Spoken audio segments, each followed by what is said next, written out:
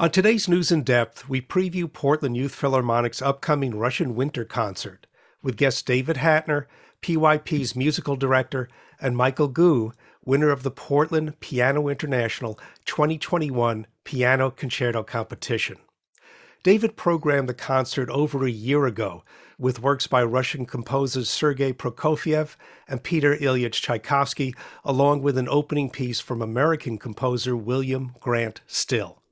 The Russian invasion of Ukraine cast the concert theme in a different light than David intended, but the music itself transcends politics and national borders. We'll talk about the concert in view of recent events, the program and why David chose these works, and Michael's attraction to and mastery, Prokofiev's Piano Concerto No. 1. It's great music that can move us and offer a little comfort in troubled times. David Hatner and Michael Gu, thanks very much for joining us today. Thank you for having us. David, as mentioned in the intro, you programmed the concert over a year ago, coming up with the Russian winter theme. Before we get into the Ukraine situation now, what were the initial reasons behind the decision? Well, really, we're talking about the symphony by Tchaikovsky, as the Prokofiev concerto was chosen by Michael when he applied to our competition. The last three symphonies of Tchaikovsky's, his fourth, fifth, and sixth, are among the most often played works in the symphonic repertoire, and they're a part of the repertoire of the better youth orchestras of the world as well. They're excellent teaching pieces, and they have an extraordinarily satisfying emotional component as well as being formally interesting. Tchaikovsky, of course, had a lot of self-doubt about his work in the concert hall as opposed to his work in the opera house and the ballet theater, where he had great confidence of his ability to create moods and interesting orchestrations that have delighted audiences, of course, since those pieces were written. And having done the fourth and the sixth, it was time finally to take out Symphony No. 5, which happens to be, I believe, the only major work that I've conducted, which has been also conducted by all four of my predecessors, all four previous PYP conductors. So it has that as well. It's a very difficult piece for the orchestra. It's very long, over 40 minutes, and it has many particular challenges, not only for the individual players in their parts, but also to take those difficult parts and assemble them together, because orchestrationally it's a very challenging work. Tchaikovsky's music, it's part of the international repertoire. It has no political content. It was not written to service any national agenda, although some people consider Tchaikovsky to be a nationalist composer. That has more to do with the source of his inspiration, which is Russian folk music, than anything to do with the Tsar at the time or something like that. Tchaikovsky suffered a lot from persecution during his lifetime because of his homosexuality. And really, I see this very beautiful work as a reminder that a place like Russia, which is creating something so horrible and ugly, was once capable of producing something so glorious and life-affirming. So I feel, and I told the musicians that I believe that those who come to hear this symphony at this time will be listening to it differently than any audience in recent times. And I think it's a good time to put a fresh ear to this familiar work. And of course, you couldn't have foreseen the recent Russian invasion of Ukraine, which is still going on. It's captured the attention and concern of most everyone all over the world. But I read this about Tchaikovsky Fifth. This is from Wikipedia, and it's like prescient, possibly for its very clear exposition of the idea of ultimate victory through strife. The Fifth was very popular during World War II. One of the most notable performances was by the Leningrad Radio Orchestra during the siege of Leningrad. Shostakovich was there too. City leaders had ordered the orchestra to continue its performances to keep the spirits high in the city. On the night of October 20th, 1941, they played Tchaikovsky's Symphony No. 5 at the city's Philharmonic Hall. It was broadcast live to London. As the second movement began, bombs started to fall nearby, but the orchestra continued playing until the final note. Man, that's just so perfect, Dave, but of course you couldn't have foreseen it. There's a certain prescience there at work. It's an amazing coincidence, I suppose. It's interesting to think back on times where a symphony for orchestra carried such great import in the early days of media, which radio was at the time. In the United States, the radio premiere of Shostakovich's Seventh Symphony, which was written to describe the siege of Leningrad, was a much sought after opportunity that the greatest conductors of the era fought for the right to do, ultimately going to Arturo Toscanini, who was the king of all of them.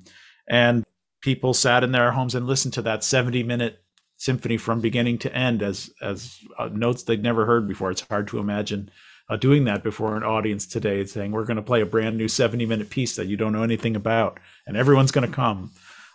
But yes, music has provided comfort, and there's something about Tchaikovsky's emotional core that speaks to the human condition, and that has not changed due to the last week.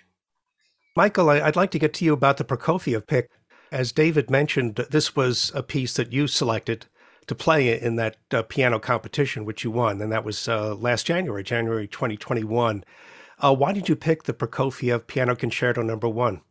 Yeah, so when me and my piano professor, Dr. Rachel McCabe, were choosing a repertoire for the year, we were considering a wide variety of concertos. Of course, you have the really well-known Chopin concertos, Beethoven concertos, Rachmaninoff, and we ended up picking the Prokofiev Piano Concerto because it was a really kind of unconventional piece. Prokofiev at the time in 1912 was at the St. Petersburg Conservatory, and he wrote this for a conservatory competition nearing his graduation.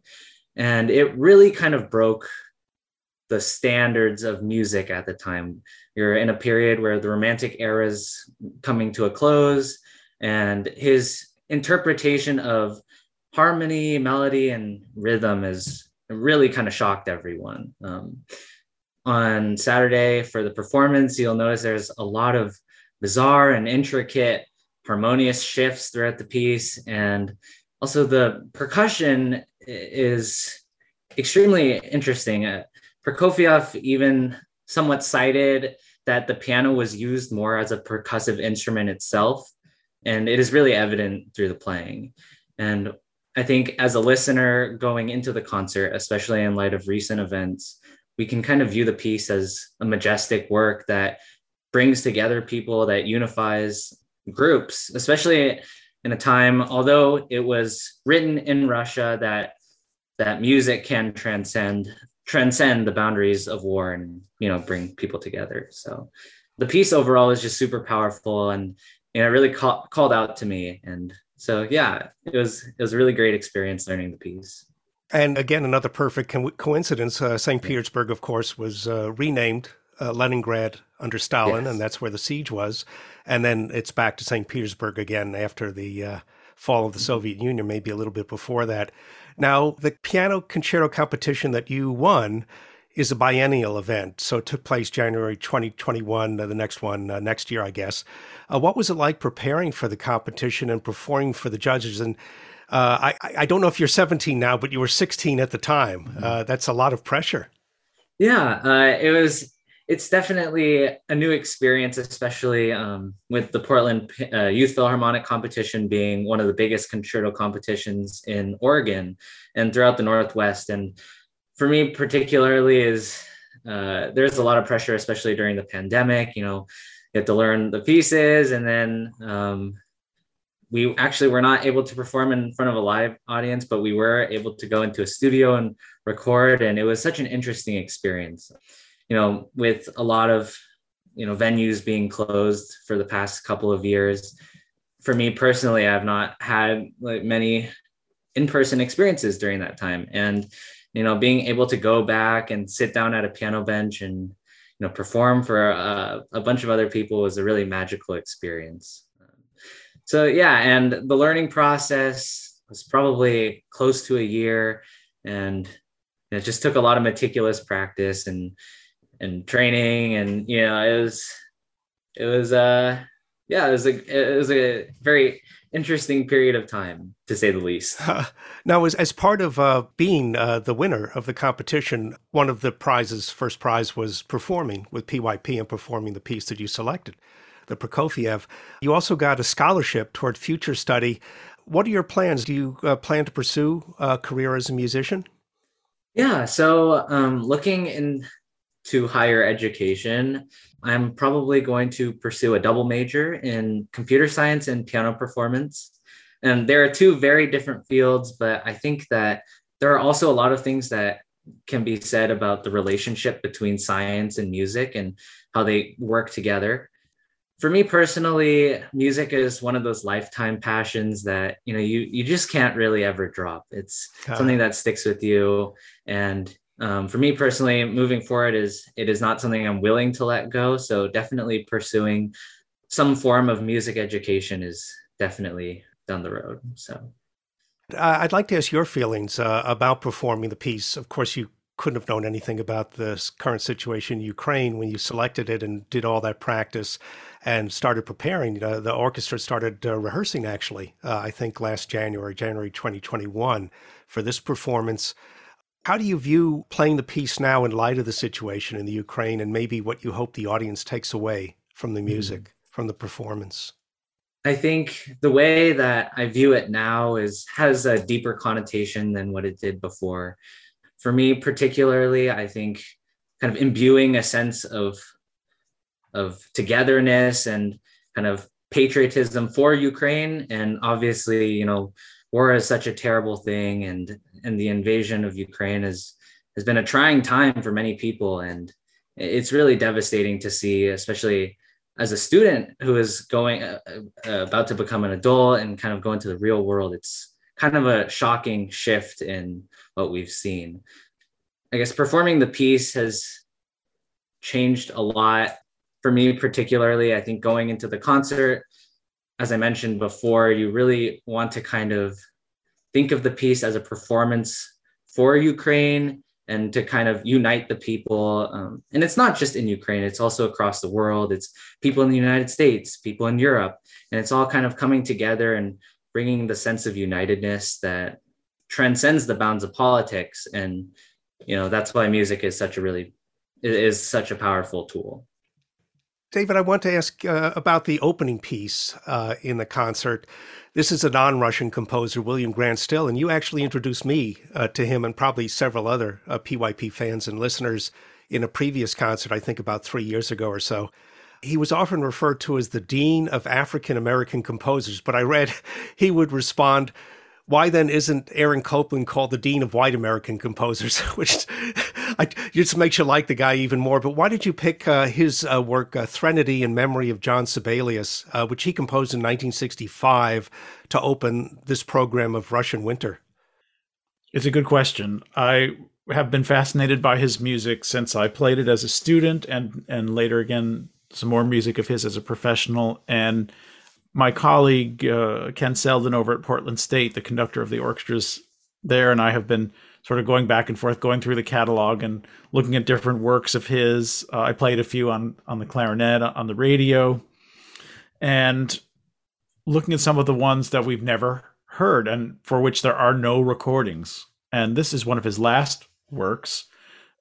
It turns out that Sibelius, the great composer during his lifetime, had seen some of Grant Still's music and praised it, and he was very grateful to him for that. And that must be why when he received this commission, which was from the University of Miami, actually, and he chose this subject for this brief but very moving and beautiful work. I can't tell you how much I've enjoyed learning it, and the orchestra has really enjoyed playing it, and I think it's a wonderful opener. And his music is just a direct simplicity.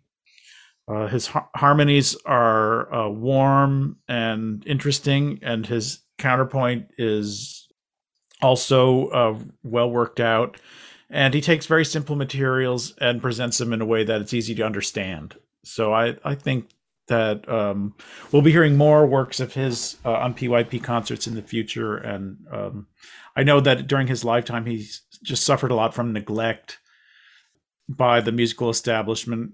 In general, there was a movement not against his music, not just because of his race, but because of his simplicity of expression at a time when complexity was more important than beauty in composition during much of the 20th century. And because he was writing music that tonally could be easily understood by any listener, some people felt that if they presented it, they would be pandering to the simple tastes of the audience. Then, and he wasn't the only composer to suffer for that, but it was particularly egregious in his case because his music is really so beautiful.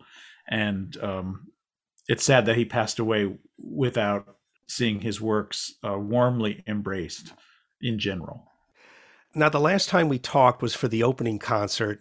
And of course, the COVID guidelines were in effect then, masks were required.